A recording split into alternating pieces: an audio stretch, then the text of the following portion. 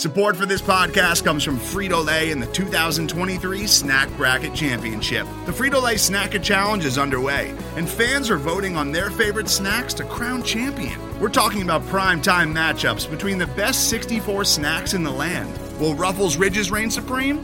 Can Doritos defend their dynasty? Or will Smart Food use their smarts for a surprise upset? Only you can decide.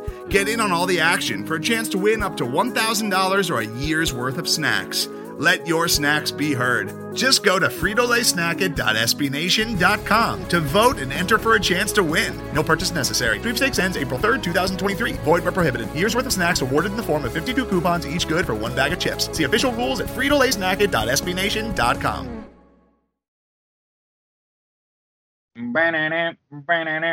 This is Afternoon Pancakes, and I am Jared Malott, and I'm sitting here with my good friend Stephen Reed. How are you today, sir? I'm doing well today. Glad to be here for take two. Yeah, right. So that everyone knows, typically Afternoon Pancakes releases on Tuesday sometime after we've recorded it. However, yesterday we had a little technical difficulty towards the end of the podcast, so we thought, hell, let's wait for some more Colts and Titans news to come out, and then we can even put out a better podcast tomorrow. I'm totally kidding. We just decided to reshoot because we owe you better. So to start out with, let's talk about what we're going to talk about today, so that if you need to skip ahead, you can. First, we're going to talk about last week. We'll talk about the Colts game. We'll talk about the Titans game, because that's our opponent this week.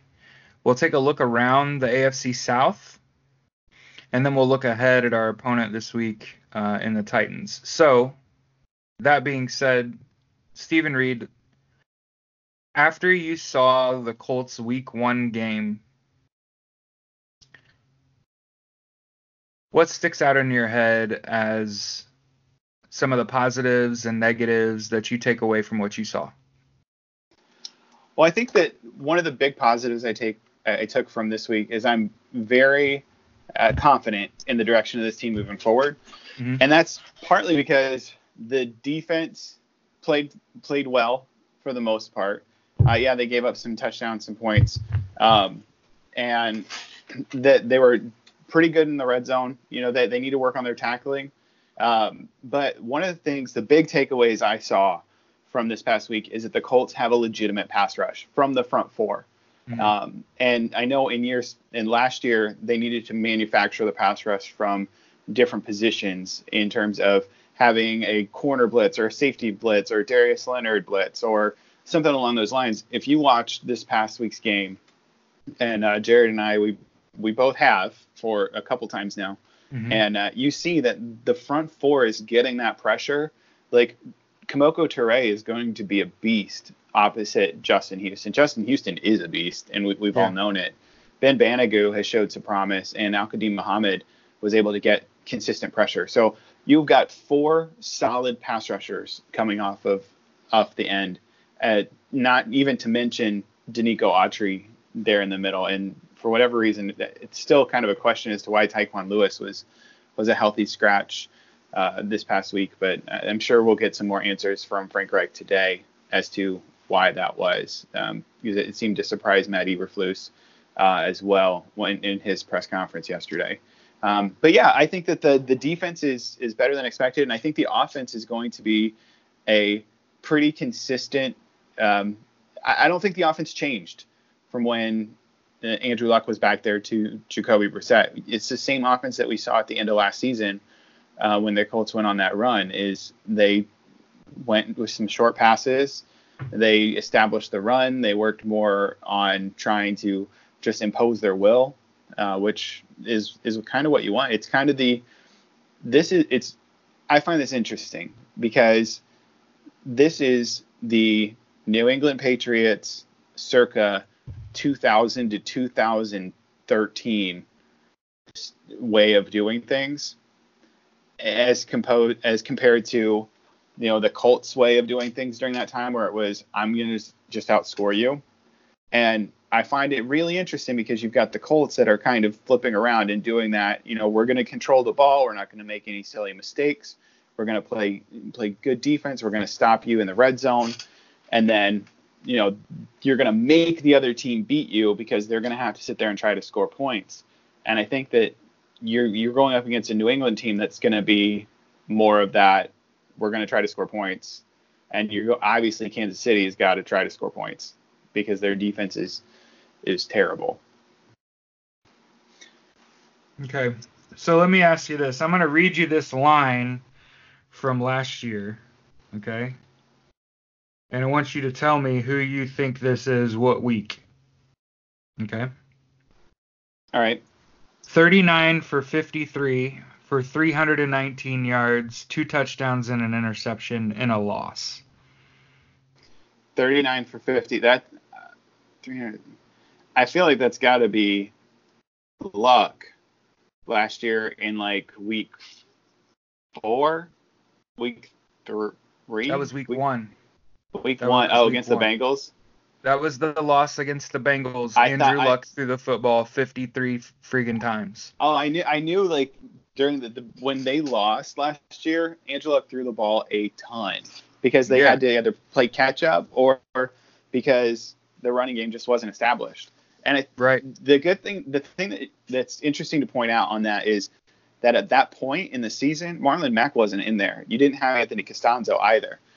Right. So one of the reasons I brought that up, and I know that I up front will admit I stand for Jacoby Brissett. I stood for Jacoby Brissett the millisecond I found out Andrew Luck was retiring. I was like, oh, the Colts are so lucky. Jacoby Brissett has been in the system for 2 years. He's taken all the 11-on-11 snaps this offseason, which is equivalent to a year's worth of football. So he really does have 2 years of growth in the system. And I'll just come out and say this. I would rather have Jacoby Brissett go 21 for 27 for 190 yards, 2 touchdowns, no picks, get sacked twice, than throw the ball 53 times, complete 39 of those, by the way, for 300 yards. So the reason I brought that up, most football games you ever watch in your whole adult life, the people that throw the ball more are losing. For example, the Colts' week 2 opponent, the Tennessee Titans, beat the Cleveland Browns. And look how many times Baker Mayfield threw that football. The thing that the Colts have decided to do is... For those that wonder, Baker Mayfield threw the football 38 times. Yes, he still threw the ball a lot of times. Marcus Mariota threw the ball 24 times. Right. Now, he was only 14 for 24, which doesn't bode a lot of confidence, but he did. Yeah, just like 60% right around there. He did enough, right, for them to win. It also bears pointing this out.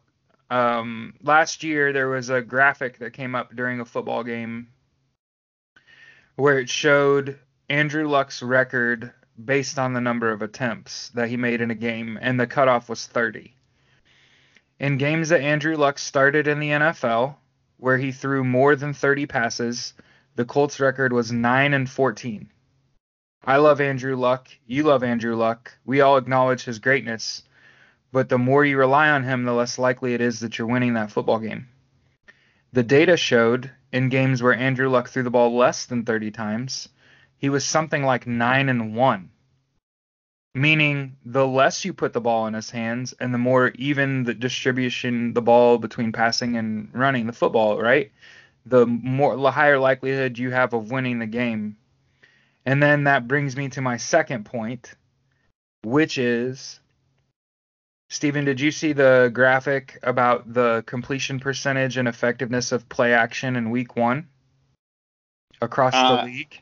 I did not, so you're going to have to fill me in on it. So there were 5 quarterbacks chosen, and I can remember Lamar Jackson, Drew Brees, there were Tom Brady. There were 5 quarterbacks they chose, and Jacoby Brissett wasn't one of them.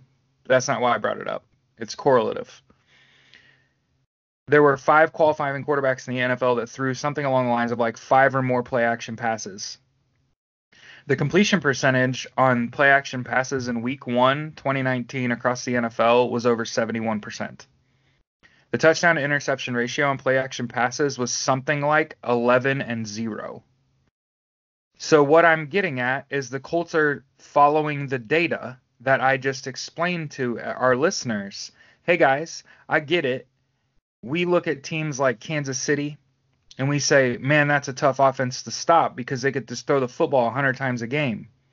They're going to lose games when they play against teams like the Chargers that are able to control the football, maintain possession, and score touchdowns and be effective in the red zone. The Colts, similarly, are structuring their football team exactly how you would want to build a football team. And I get it. It harkens back to those early 2000s Patriots teams. You got to follow the dynasty, right? They had world-class defense. Not above average. Not good. Great defense. And Tom Brady has never won a Super Bowl without a top 10 defense. Right. So he doesn't win unless he has a full team. It's that simple. Yeah, and Frank Reich came in here the day he was hired and said no team can win built around a single player.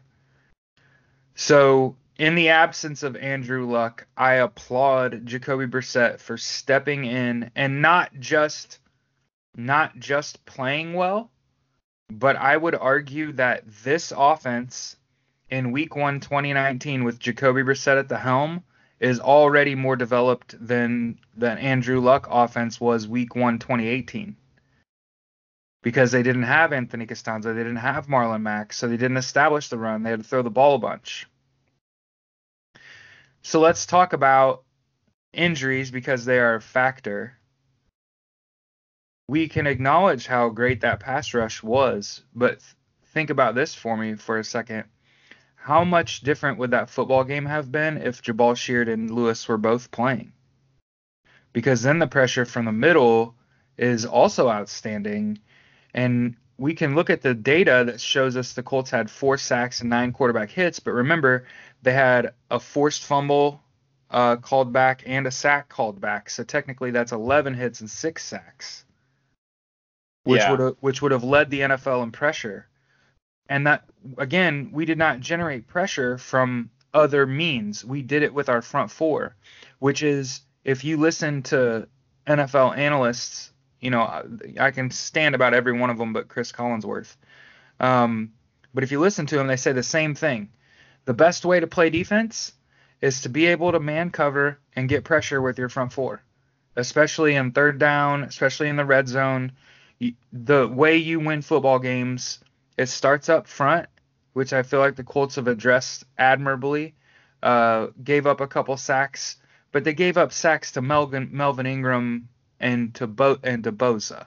Like, these are two elite pass rushers in the NFL. These aren't your run-of-the-mill, and it's just like you'd pointed out, we're not going to see that quality of pass rush, right? Well, and this is what I talked about yesterday when we first recorded this, is that the Colts in this game, you're probably not going to see a better defensive front four again for the rest of the season until you get to the playoffs for the Colts. Because the Los Angeles Chargers, their defensive line, starting off with Joey Bosa and Melvin Ingram at the defensive end position, and then Brandon McBain and Justin Jones and Jerry Tillery there up front at the defensive tackle, nose tackle position, and then Damian Square in there as well. He's a pretty good gap eater there at the nose tackle position. You're not going to see a lot of other teams that have that kind of depth and talent up front. And the only ones that I could even remotely say is potentially Jacksonville with Ngakoue, and that's even a stretch because I don't think they've got the talent there on the inside. I know that a couple years ago they spent a first-round pick on a defensive tackle that has seemingly flopped. And then the only other team that's got a similar pass rush is maybe Denver, because you've got Bradley Chubb and Von Miller, who are great pass rushers. But I have something for you. They did not generate a sack. They didn't generate a hit, I don't think. Yeah. They had a really bad week one for the Bronco front four, but it's hard to keep your legs under you when the offense the Joe Flacco-led offense is unable to even get a first down. Yeah. I watched that game. For the record, I don't know who listens to this, but hey, NFL, I would rather have a doubleheader on Monday night than Thursday night football. Oh, so much. I'm just saying. You could do away with Thursday night football, stop giving professional athletes 4 days of rest before you make them go out there and go through war again. But that seriously, Monday night, though, it's true. They get less do recovery. that. Give the NBC, games are awful. Yeah. Give NBC the first or the second time slot in that Monday night. And, like, let's be real, Monday night programming on any network right now is, there's not any, like, you've got to watch kind of stuff. And I think those people at NBC would much rather go and put I think it is NBC that owns Thursday night, right? Whatever station. I think whatever it's station NFL Network on Thursday, right? Sometimes it's NFL Network, sometimes it's on Fox, sometimes yeah. But yeah, whoever owns it on Thursday night, have it moved to Monday and run it with 2 Monday night games. It's so much better, even though it goes a little bit later. So like you're gonna have to have one of the Monday night games be on the West Coast, which I think might be the big issue, because otherwise you're playing one game at like 6 o'clock and the other game at 9, and you're still getting over at midnight. Yeah. And so maybe they don't want to start it that early because they want it to be in the primetime spot, but still I would much rather have 2 Monday night games than the Thursday night, but I understand it from the NFL's perspective, trying to maximize revenue. But yeah, anyway, all that being aside, I don't think the Colts offensive line is going to face nearly the challenge that that they faced this past weekend. And so that gives me a lot of hope for the future, given that they only gave up 5 quarterback hits, I think, and 2 sacks. And so you've got a lot of positives going for the Colts leading into this game. And quite honestly, the Colts should have won this game in regulation. Like, I know everybody sits there and talks about the Vinatieri misses. It happens. All those kicks that Vinatieri made were right on line, and then all of a sudden, like, with no wind, they just went off. Like, if you look at the goalposts in each of those kicks, the flags are limp on the goalpost. There's no wind, and all of a sudden, like, 2 kicks are going straight down the middle and then just get pushed out, and you're like, how did that happen? You know what I heard? Pat McAfee, I listened to his podcast the next day, and they brought up Adam Vinatieri, and he said, Adam Vinatieri has been in the NFL so long and been so good at his job that we never realized that his weakness was baseball fields. So if anybody ever wonders... But that's a soccer stadium there. Or a soccer stadium. He said a soccer pitch, sorry. So, okay. Yeah, he said... Because I bet the ball moves, like, between the end zones in a soccer stadium likely don't have any airflow through it, but I bet that middle portion there has quite a bit. Yeah. And so you don't see it. That would make a lot of sense, because, like, it got to the same point on each kick, and they're just going straight, and all of a sudden... They just hook, and you're it like, just whoa. pushes it, or it hooks, and you're like, how did it do that? Like, it was dead on, and then it just pushed out. But that actually makes a lot of sense. Here's what I figured out. Soccer cleats, if I remember correctly, aren't they flat on the bottom, and football cleats are spikes? No, soccer cleats have spikes, too. Oh. So that was what I was trying to think, was like, how did it affect usually use soccer turf? Kickers usually use the soccer cleat. When they kick. Now, the interesting part, now that you bring that up about soccer stadiums, if you look at the overview of that soccer stadium that you see, I think there are 2 gaps on, like, you've got that main concourse that goes from like 20 to 20, and you've got an awning over top of it. But then I think there are gaps on each side before it gets to the round, because I've gone to soccer stadiums like down in Kansas City. I've gone to that stadium, saw the U.S. men's national team play there years ago with my brother. Oh, man, that's awesome. It was really, really fun little trip. It was like there and back the same night, though, from Indianapolis, which was a little bit tough, but that's okay. It was a lot of fun. But yeah, soccer stadiums and soccer pitches are made differently, because you don't deal with the ball being in the air at that point. Because, like, if you think about it, the ball's not going to be up high in the air at the 20-yard line or at the 10-yard line on like a football field. And so that actually makes a whole lot of sense as to why each of those kicks looked like they were going straight and then veered off. But it's just, yeah. Anyway, the Colts should have won this game in regulation, not out-of-inventory kicks aside. And I had talked about this when it happened during the game and now after the game. And then yesterday when we first recorded this podcast, I vented about the Danico Autry penalty on the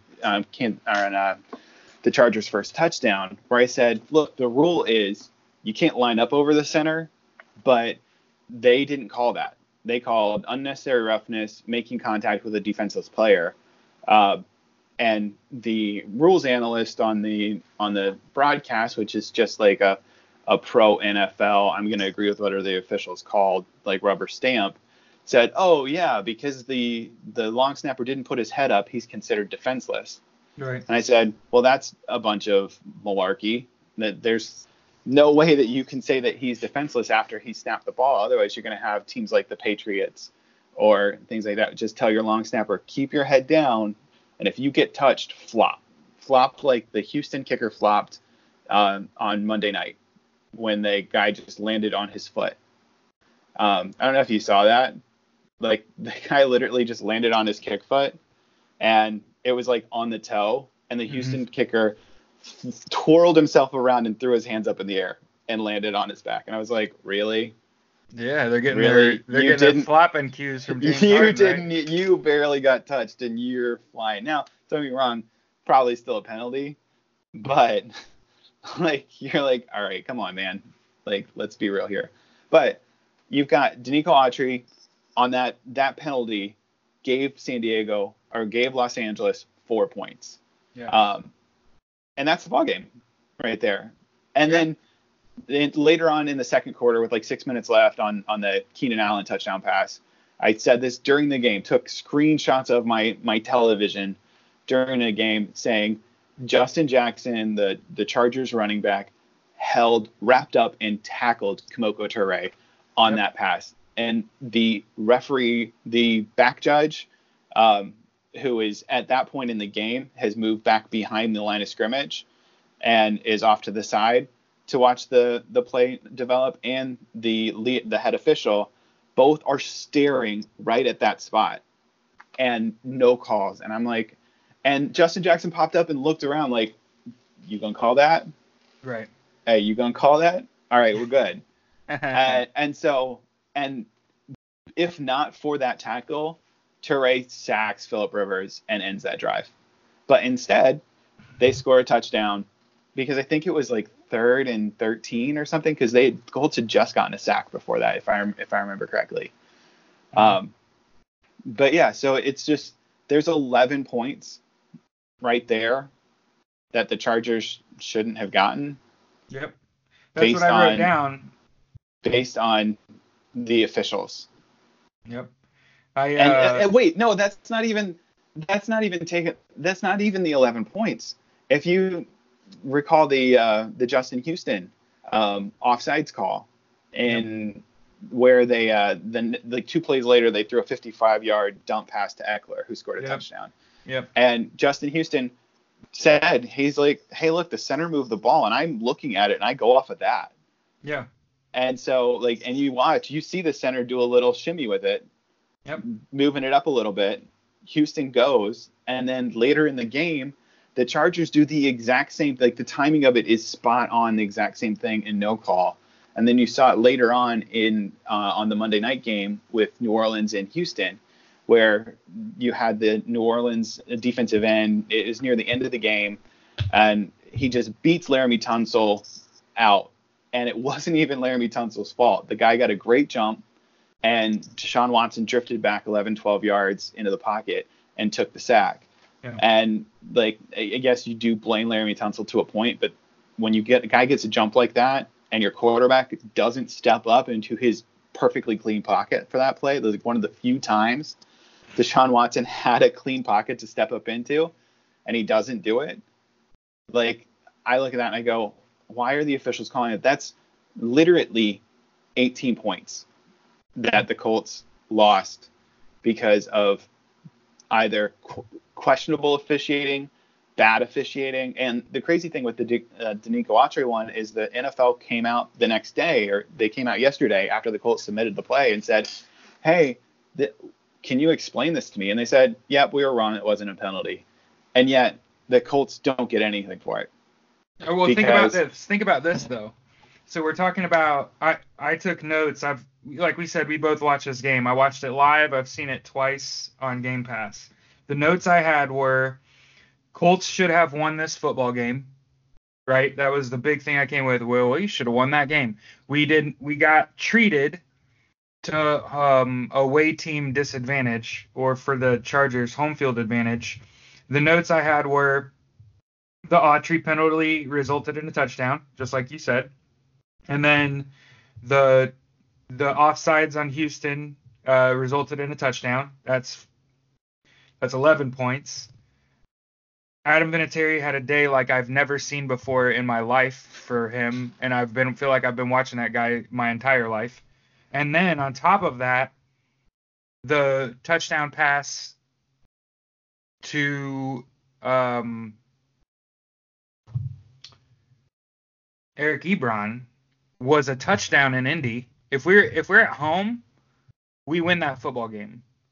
Because that touchdown to Ebron gets called a touchdown at home and gets reviewed. That Ebron one still confuses me because, like, if you watch the replay of it, he lands, like, and the broadcast were like, oh, he got a foot down, and then when his elbow hit, the ball started to move, and then he never got another body part down. And I'm like, no, what happened was his foot went down, his elbow went down, the ball started to move, but he still had it pinned against his body, so he never lost possession, which is what is the rule, is you can't lose possession of the ball, and his back was on the ground, which counts for 2 feet at that time. And then he rolled over and got up with the ball still in his hand. And I'm like, if they call, the sad part was whether they called it a touchdown or an incomplete pass on the field, it was being upheld regardless. Yeah. And that's the crap part about it, is because if you've got it to where, you know, he's called a touchdown on the field, I don't think they overturn it. But because they called it an incomplete pass on the field, I said it on Twitter when it happened. I said, look, he maintained possession of it through the call, but I don't think that this will get overturned because of what the call was on the field. Right. And of course, if we're going to give out a game ball, we've got to give it to Marlon Mack. 25 carries, 174 yards, and a touch with a long of 63. And of course, T.Y. Hilton, 8 catches, 87 yards, 2 touchdowns. Was really happy to see Jacoby complete passes in his first game this season to 8 different players. Similarly, Phillip Rivers did the same thing, but he's been in the league again forever. So you have that expectation that he knows to spread the ball around.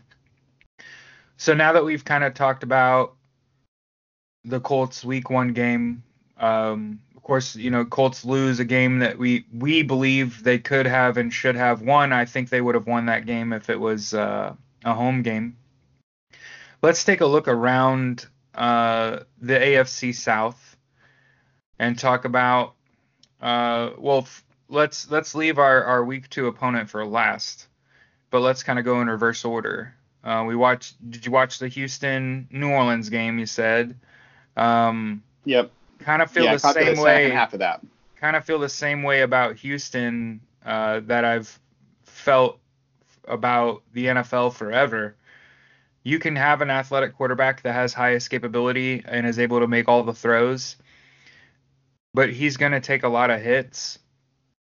And I would like to think of all of the franchises in the NFL, Houston knows what it's like to lose their number 1 quarterback to injury because he's getting his butt whooped, David Carr, and would have learned that lesson. Now, they did go out and spend some money and get themselves a little better offensive lineman, but he's, you know, Deshaun Watson got hit a lot. He got sacked a lot. And ultimately, I'm afraid that J.J. Watt is the ultimate loser here because he's an all-world defensive player, and that defense did everything right. They just gave the ball back to Drew Brees with too much time left. And I kind of made that joke in our chat. Like, what's mind-blowing for that? Yeah, what's mind-blowing for that is, according to ESPN, there's never been a game on Monday Night Football that has had 2 lead changes in the last minute of the game. Like, who's to say that, like, Houston got the ball back with 50 seconds left, down 6. At that point, you're like, and I think they had like 1 timeout left, maybe 1 or 2 timeouts left. And you go through and you're like, there's no way that they're going to score a touchdown. And then 12 seconds later, they've scored a touchdown. You're like, holy moly. Yep. That's crazy. And then you look and you're like, that's 38 seconds. So that's a lot of time for Drew Brees with 1 timeout to get him into field goal range indoors with a kicker that has hit a 57-yarder before. And so you're like, did Houston just give Drew Brees too much time with 38 seconds left, which is kind of mind-numbing, like how good Drew Brees is. And that's the crazy thing about that. I think we talked about that yesterday too. We had to drive late. We had that touchdown drive. We gave the ball back to Philip Rivers in the first half. Oh yeah, we got when we scored the field goal to end the half. We got the ball back with 38 seconds left. And then at the end of the game, you're right. It was at the end of the game. We gave the ball back to Rivers. Tie ball game, 38 seconds left, and that's the difference in a game. That's the difference in a game. I think he had 2 timeouts. Yeah. But yeah, so Houston plays really good defense on the road in New Orleans. Week 1 gets beat. And then let's talk about Jacksonville. Of course, we're sorry, of course, to hear about Nick Foles. Jaguars. That's such a terrible situation too. They bet a lot of money on that man coming down there and kind of turning that franchise around. And like as a fan, you hate to see another team's top player get hurt, and that's the way that their season goes. Yeah. Like that. And I say this as a true fan of football in the AFC South, and this division is so much better when everybody's healthy. Like, right. That's our biggest concern. Like when we talked about Deshaun Watson, is the number of hits he took. He took something like 18 hits or something like that. Oh yeah, it was absurd. It was bad enough that I had to get up and leave the room because I don't like watching replays of injuries, and I just had this feeling. I think it was when he landed on his back when he rushed into the end zone. Yeah. And he got slammed on his back. I was just like, he's a hit away from literally getting knocked out. And I don't mean like, oh, he's gonna hurt his knee and like knocked unconscious. He's almost oblivious. When he gets hit, it's like he didn't see it coming, and that scares me. Right? I prefer my quarterback. They went in for that last drive. Yeah, but before they went in for the last drive, I actually saw the close-up of Watson on the sideline, and you saw the trainer getting in there on his lower back. Mm-hmm. And so, like, that's the sad thing is, like, Houston right now, because they don't have a general manager because their general manager is their head coach. Yeah. He's not looking for the long-term success of the franchise. So he traded, like, one of the guys over at the Draft Network said this out, is Laramie Tunsil is a great player and played great on Monday night against New Orleans, because New Orleans has some good rushers. Oh yeah, but that's a great defense. He also isn't worth 2 first-round picks. Right. And so Houston just but how does Miami turn that down? Like, you have to take that money when you get 2 first-round picks for a guy that was going to be looking for a huge contract, and pretty clearly after watching the Baltimore Miami game and tidbits of that, they're tanking. and that's not even close to that. I don't know if they'll win a game this year. Yeah, for the record, Miami, how about that for a GM God. destination next year, right? But They Miami's got GM, they've got a lot of talent though. Like, they're not a lot of talent. They've got a lot of draft capital. That's what I'm talking about. They have so much draft capital. If you're good at roster building and roster management, like that's a really desirable job. I think it says a lot about the AFC South and how the rest of these teams are being run, why we are so fortunate and why we've sat atop the AFC South for so long is because obviously when a guy like Andrew Luck leaves and you'd already started to address the issue, it does kind of put a stamp on, hey, that's why we drafted Quentin Nelson, Ryan Kelly, Anthony Costanzo, it's Braden Smith. That's why we got Glowinski. We got to have the ability to protect the quarterback. And then let's talk about the absolute biggest dumpster fire of a football game I watched all of last week was the Tennessee-Cleveland game. For those that just check box scores and say, oh, Tennessee put a whooping on Cleveland. They only did that in the box score. That was a 15-13 game with 2 minutes and 10 seconds left in the third quarter. The long and short of it is the Browns imploded, which, for the record, Steven, you kind of called. You and I, on a prior podcast, you'd said, I'd wondered how all those personalities mesh. I said it on Twitter, too, and got just absolutely lambasted by Browns fans saying, oh, you don't respect us, blah, blah, blah. And I said, no. The issue is you've got a lot of explosive personalities, and you've got a head coach that, if I remember the tweet at the time, it was some along the lines of saying that it was citing a Pro Football Network or Pro Football Talk or Pro Football, whatever, one of the NBC related ones. But they said that Freddie Kitchens had said before that he didn't want his players to back down going into the second day of practice with the Colts. And after the practice, in which the first day of practice there was like one little scuffle, not anything big. Second day of practice there were like 6 or 7 big fights.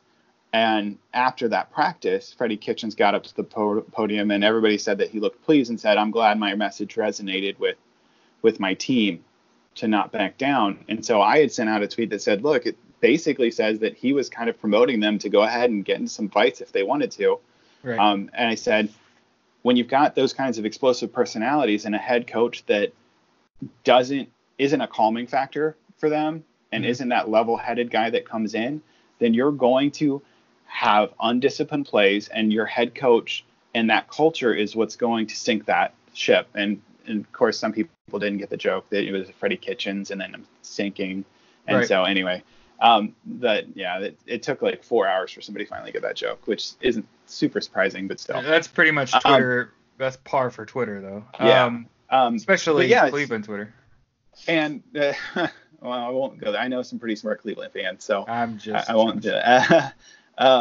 But that's exactly what happened in this game. Is they lost. They were undisciplined. They got 18 penalties.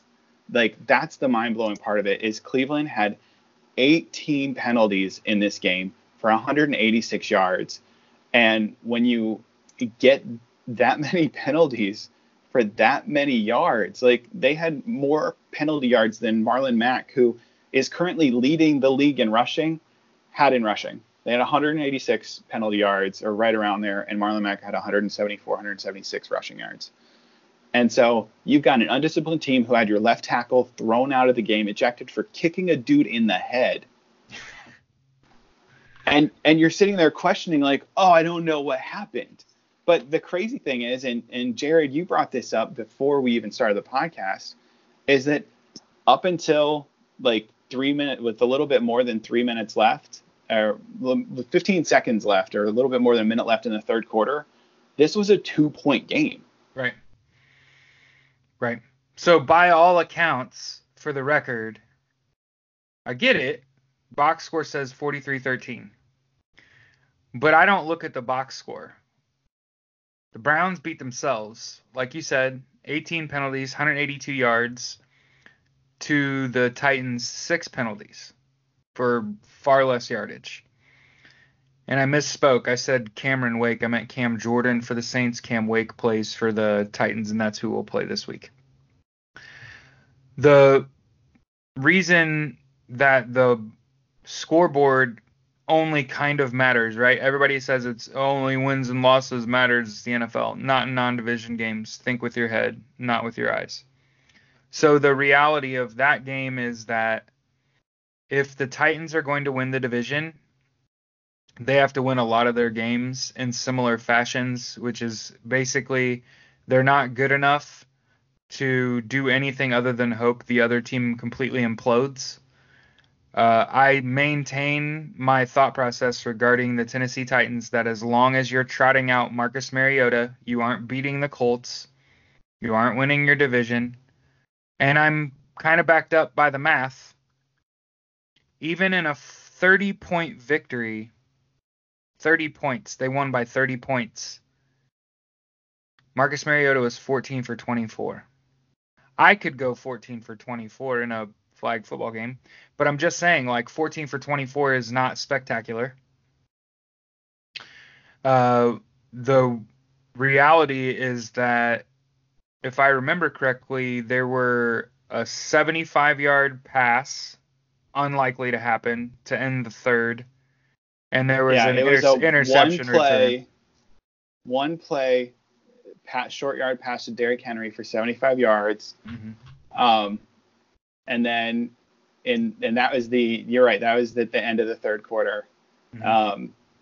And then if you go down and actually break down what happened in the fourth quarter, is Baker Mayfield got the ball with 13 right before the fourth quarter, threw an interception, and that got returned for 28 yards to the Cleveland 35. So Mariota had started at the Cleveland 35, scored a touchdown on a short pass to Delaney Walker. The next drive, Cleveland had 3 plays, interception that got intercepted on third down, got intercepted at the Cleveland 34. So the Tennessee got their 2 scoring plays after their long touchdown at the end of the third quarter was from the Cleveland 35-yard line and the Cleveland 34-yard line. And then their next touchdown, so that made it, that's 14 points. That put it up to 36-13. And then their last touchdown was Cleveland trying to push the ball down the field. A pass got intercepted and returned for a touchdown. So Tennessee had 2 short fields where they didn't have to drive at all and scored and had an interception return for touchdown for 21 points. You take in that field goal or that touchdown at the end of the third, that was a 75-yard huge chunk play. Yep. So Tennessee prior to that had, if you look at the way that they broke down, they had 7 plays field goal, a 58-yard field goal, 3 plays punt, 11 plays touchdown. That was a good drive for them to start the second quarter.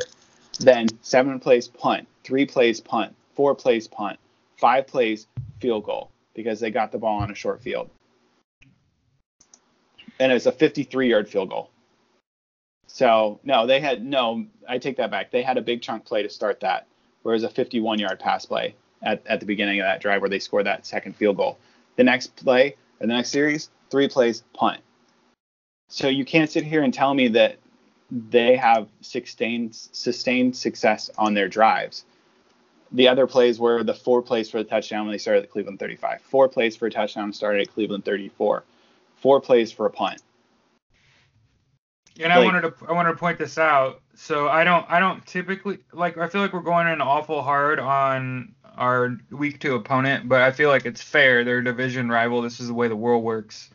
But let me give you these numbers, and you tell me how you feel about that player. If you take out Derrick Henry, which is highly unlikely to be repeated, so let me be the person that tells you the odds of a player Derrick Henry's size of taking a pass 75 yards to the house is nil. Usually it's a guy like Dion Lewis, right, who barely touched the field. So if you take away Derrick Henry's 75-yard pass play from Marcus Mariota was 13 for 23 for 173 yards and 2 touchdowns. I would have fired him, and I would have got myself another quarterback if he hadn't completed that pass. Because in a game where your opponent is imploding, right? Baker Mayfield threw 3 interceptions in the second half of that football game. You still only managed 13 for 23 for 173 yards. And I get it. Cleveland's supposed to be all world, right? I get it. But I just find it kind of amusing that most of the Titans fans I know, anytime they get a win and the Colts lose, automatically they're like, oh, this is the year. I just want to be the person that tells you this isn't the year for the Titans, I don't think. I think if it's not the Colts, it's the Texans. And I still think the Texans are very beatable. So when we go into week 2 and we play in Nashville, this is a game I'm supposed to be at. The Colts are a 3-point underdog on the road. You get 3 points to host. So that means that they expect this to be a close game. Like a pick 'em 50-50 game, basically. Yeah. So games like this typically start out as pick 'em, and then the home team gets 3 points. But here's the way I look at it. I think that the NFL is all about roster management. It's all about if player A goes down, who's coming in to back them up, and how serviceable are they at their job. The Tennessee Titans are missing the most important member of their offensive line. I believe he's a captain, although probably not after violating a substance abuse policy. But Taylor Lewan, good buddies with our good buddy Quentin Nelson, right, isn't going to be playing. And with the Colts generating the kind of pass rush that they have this year, right, which without penalties was 11 hits and 6 sacks against Phillip Rivers, I don't see the Colts giving up the kind of chunk plays this week that they did in week 1. And I guess we need to go back. And one of the observations I had about week 1 was that the Chargers are a well-coached football team because unlike teams did last year, the linemen and I get it, there were plays where they were holding us and all of those things. That's part of football. The linemen for the Chargers were getting to the second level and getting a hat on Walker and Leonard and inhibiting them from making those shutdown tackles where you're like, well, that's what happens when you get hit by a guy that big. And for the large part, I thought Anthony Walker played really well. He stands guys up, and I love that about linebackers. When you don't make a tackle falling down, you make it pushing them backwards. That's football. And I think that because of a lack of preseason play, it takes a little time to get back into the speed of the game because the game is very fast. And again, I'm encouraged by what I saw week 1. It felt like that football game yesterday felt like week 5 or 6 last year when we started to get the ball rolling. And then the important thing to remember, obviously, is that the home teams usually get the calls. So I think the onus on the Colts this year is to put a little more fire, put up some more points. I would love to see a repeat of the Dallas game from last year, where we were that was probably one of the better Colts games I'd watched in a long time. Both sides of the football, all 3 phases. And I get it. That's a pipe dream. It's week 2. That doesn't happen all the time. But I think the Colts have manageable problems. Like losing Devin Funchess last year would have been completely dismantling because we didn't have any depth behind, so obviously I'm putting us in another dimension, brother. But if we had Devin Funchess last year and Devin Funchess got hurt last year, it would have been a bigger negative last year than it is this year. And that's not saying that we won't miss him and that we don't wish him a speedy recovery. Of course we do, and we want him back before the season ends and healthy and ready to play, right? But the reality is the Colts have gone after depth at wide receiver, so losing Devin Funchess isn't nearly as big of a deal as it would have been, because there are serviceable players that could step in and do a hell of a job. Deion Kane, 2 catches, 35 yards on 2 targets, week 1. Paris Campbell, 1 run, one catch, 1 target, effective with the football in their hands. So those are the 2 guys that I look at and say, hey, Deion, hey, Paris, now it's time. And I also think it just matches up better for the Colts in this game, given that, again, like we said, they won't see a quality of defense like San Diego. And I get it that the Titans are supposed to be like one of the best defenses in the NFL. Sure, man. I think that the Colts are in a good position with Jack Doyle healthy, with that offensive line healthy, to keep Jacoby Brissett clean. And I think that just like we've done for the last decade, right? The Colts are something like 17-3 against the Titans. I expect the Colts. Yeah, in the past 20 times they've played. Yeah, I think that if there were a season in which the Titans could be better than the Colts, this could be the season. I just don't believe it is. I actually think like the Colts are built to play and compete in every football game and have the tools to just outright win those games. And those are specifically pass rushers and skill players at this point, because you don't have a world-class quarterback. Although I think the world of Jacoby Brissett, by the way, top 10 in the NFL in both QBR and quarterback rating. Those are 2 different things. The quarterback rating and QBR are 2 different numbers. And yeah, there's all the reason in the world to just kind of, let's enjoy the 2019 season. The franchise looks healthy. It looks like they're built for the future, built to compete now as well, which is the exact way you want to see your franchise run. Remember, if you look at successful franchises over the last 20 plus years, you look at the Colts, Patriots, Steelers, maybe Saints, and continuity is key. Consistency is key. The most important things are your players healthy, which of course you hope to be able to do, right? You hear Yeah, me? you try to. Yeah, sorry, I didn't want to interrupt. No, go ahead. Yeah, no, you're right. It's in terms of healthy and being there, like you had said before. The interesting thing about this matchup with the Titans has to do a lot with the offensive line of the Titans, and actually the offensive line of the Colts too. Without Taylor Lewan or Lewin, however he's pronounces it, the Colts have such a different pass rush than what they had last year, and Tennessee's going to have a really tough time protecting Marcus Mariota. So I think they're going to get bludgeoned on that. And I don't know we brought this up before, but at the end of the last season, I don't think the Colts had allowed a 100-yard rusher at all last year. No. They didn't allow one in week 1 either, even though Austin Eckler had a ton of yards. Most of them were on short passes. Yeah.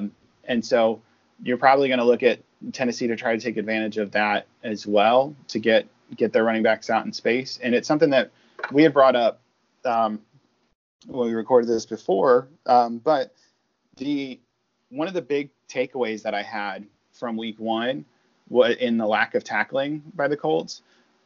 In my mind, that has a lot to do with preseason. And the offense, you don't really necessarily need preseason for the offenses, but I think for the defenses you do, because you have to work on your tackling, you have to perfect your tackling, and there's only a limited amount of times and opportunities that you can do that against your own team. And so it makes those preseason games a little bit more meaningful, in my opinion, for the defense than what it would be for the offense. Because as you saw against the Chargers, the Colts didn't tackle well, and it allowed them to to make these big plays. The Colts were going for the strips rather than like tackling, wrapping up, and then trying to strip the ball. And I think that Leonard. Yeah, well, Darius Leonard, Pierre Desir, like the whole list of them tried it, but mainly Leonard on the Eckler's big touchdown run. Yep. And I think you're going to see a better Colts defense this week against the Titans because they've had a week to work on their tackling, to actually tackle at full speed, to get in there and really get some work in and get some film so they can address it and take care of it. The other thing that I think is important is Tennessee probably has the best defense in the AFC South. And so I'd be interested to see how the Colts line holds up against the Tennessee because they run a 3-4, and so they rush from all over. And they've got some pretty solid players there to be able to rush. Like you had mentioned before, it was Cameron Wake. And Logan Ryan. And Logan Ryan on the backside at that corner position. And then you've got Finch. Sure. You can just be naming names right now, and I don't even know. No, I'm looking at the stats. Mm-hmm. Harold Landry on the edge. He's a great speed rusher. I thought that maybe that was a bad fit for him because they run a 3-4 and he's definitely a 4-3 end, but that he's still got some pass rushing moves. And so that would be my main focus for this next week is to look at the Colts offensive line, how well they hold up against the pass rush. And I think that you're going to have the Colts try to do exactly what they did at the second half of the Chargers game, in that they will try to just run it down their throat and force their will and try to make it so the Titans have to try to play catch up, and they're going to get limited number of opportunities with the ball. And when we ran down the Titans, they're not able to make sustained drives. Right. And they had one sustained drive that was over 7 plays. And that's it. And so, I think the Colts had 2 or 3 of them before, but the Colts at least would get a first down. Like half the time the Titans didn't even get a first down against Cleveland. And Cleveland's got a great defense. Don't get me wrong. They do. But they also make a lot of mistakes there because, again, they're not disciplined. I thought Myles Garrett should have probably gotten tossed from that game for punching. He threw a punch and hit a guy in the face in the end zone with the referee right there, and the referee tossed his hat up in the air. I thought that was going to be an ejection, and it wasn't, which was kind of shocking. But regardless, you've got the Titans that are going to be coming in on a huge high because they're going to look at the score, the final score, and say, oh, we beat them by a crazy number of points. And Titans fans are like, yeah, Titans Mania, woo. Yeah. And they're going to come in and think that they're like these world beaters because they beat Cleveland, an undisciplined Cleveland team that has significant offensive line issues. Yep. And they're going to come in to this Colts game thinking, oh, the Colts just lost in overtime. They got beat by the Chargers, and we can take them because we beat Cleveland. Cleveland's better than Los Angeles. And I think they're going to be in for a big surprise. I think that the Colts are going to win this game, and they're going to win it by a significant margin. Yeah, it's one of the dynamic things about the NFL is how much it changes week to week. And for those of you wondering, because I'm a wanderer too, when somebody's talking and I'm listening to them, I'm going to look up and say, how does the data match up with what you're saying? For the record, in the Colts-Chargers game, which I thought was a very competitive football game that went to overtime and was compelling and interesting, and other than some bad calls, some big plays given up by our defense, I thought it was a really well-orchestrated football game on both sides. So kudos to the Chargers. Best of luck to them. There were 5 total punts in that football game. In the Titans-Browns game, there were 11 punts. Tennessee punted 6 times and had 4 offensive touchdowns. So they scored on 40%. They were 6 for 11? 6 for 11 on drives in terms of scoring. And they got some help on defense. They had 3 interceptions. They had an interception return for touchdown, I believe. Yeah, they had a defensive touchdown, right? Yeah, Malcolm Butler had an interception return. Yeah, Malcolm Butler, the last touchdown that they got was an interception return for a touchdown. So think about that in terms of like your expectations. So we were going to have Titans fans listening to our podcast.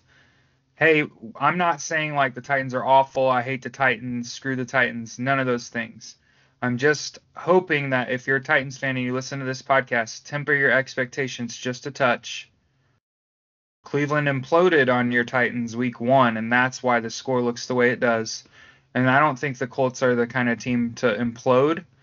I hope that nobody gets injured and that it's a clean game, although the Colts and Titans have gotten kind of testy with each other as of late. But then again, it's just like we said, if I was 17-3 in the last decade against you, I'd be pretty mad at you too. I mean, it's like your little brother getting testy with you. Like, you're just holding your arm out and they're like swinging, they're not able to touch you. Oh, that's what it's kind of like. Funny of an analogy. It's kind of spot on though. So let's do this. Before we go today, I think it's pretty clear we think the Colts can and should win this football game. Right? Yeah, I do. And that would put the Colts, after 2 weeks, in first place in the AFC South. So then let me follow it up with this question, because it also applies, and we'll have other division fans and other NFL fans listen to our podcast.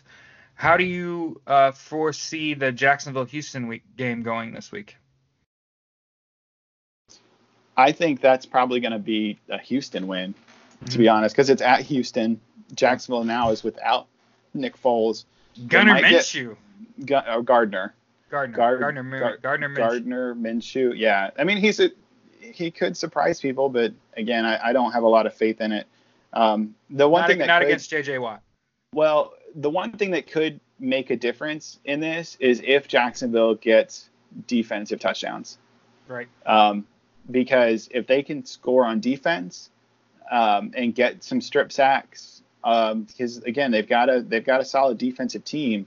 Mm-hmm. If they can put some pressure on Watson, he puts the ball up, which he's tend to want to do at times, and they get some defensive they get a defensive touchdown or two. Jacksonville could pull it off. I think probably you're looking at a Houston win in this, simply because it's at Houston and they're a more talented team. But the Jaguars certainly have a strong defense. So, and it also depends on if Miles Jack gets suspended or not. I think that probably would have already come out by now, but Miles Jack got suspended or got ejected from the game for punching a dude in the face, which is like, why do you punch a guy in the helmet with your bare hand? Yeah, those rib shots on the bottom of the pile are far more effective. Yeah, they're way more effective to get little jabs in there, like get the body shots. Little eye gouge. Yeah, like don't go and punch a guy in the helmet. Like that's gonna hurt your hand. Like you're liable to break your hand. Get like, on the bottom of the pile like everybody else. Yeah, get in there and get dirty with the guys in the pile. That sounds weird, but yeah, whatever. Yeah. So yeah, I think that I'm probably leaning towards Houston in this game, but if Jacksonville can score a couple defensive touchdowns, it could be completely different. Absolutely. So hey, this has been Jared and Steven with Stampede Blue. This is Afternoon Pancakes, and that'll be all for us today. And we'll see you all. Episode 11B. Episode 11, bravo. And we'll see you guys next week. Go Colts.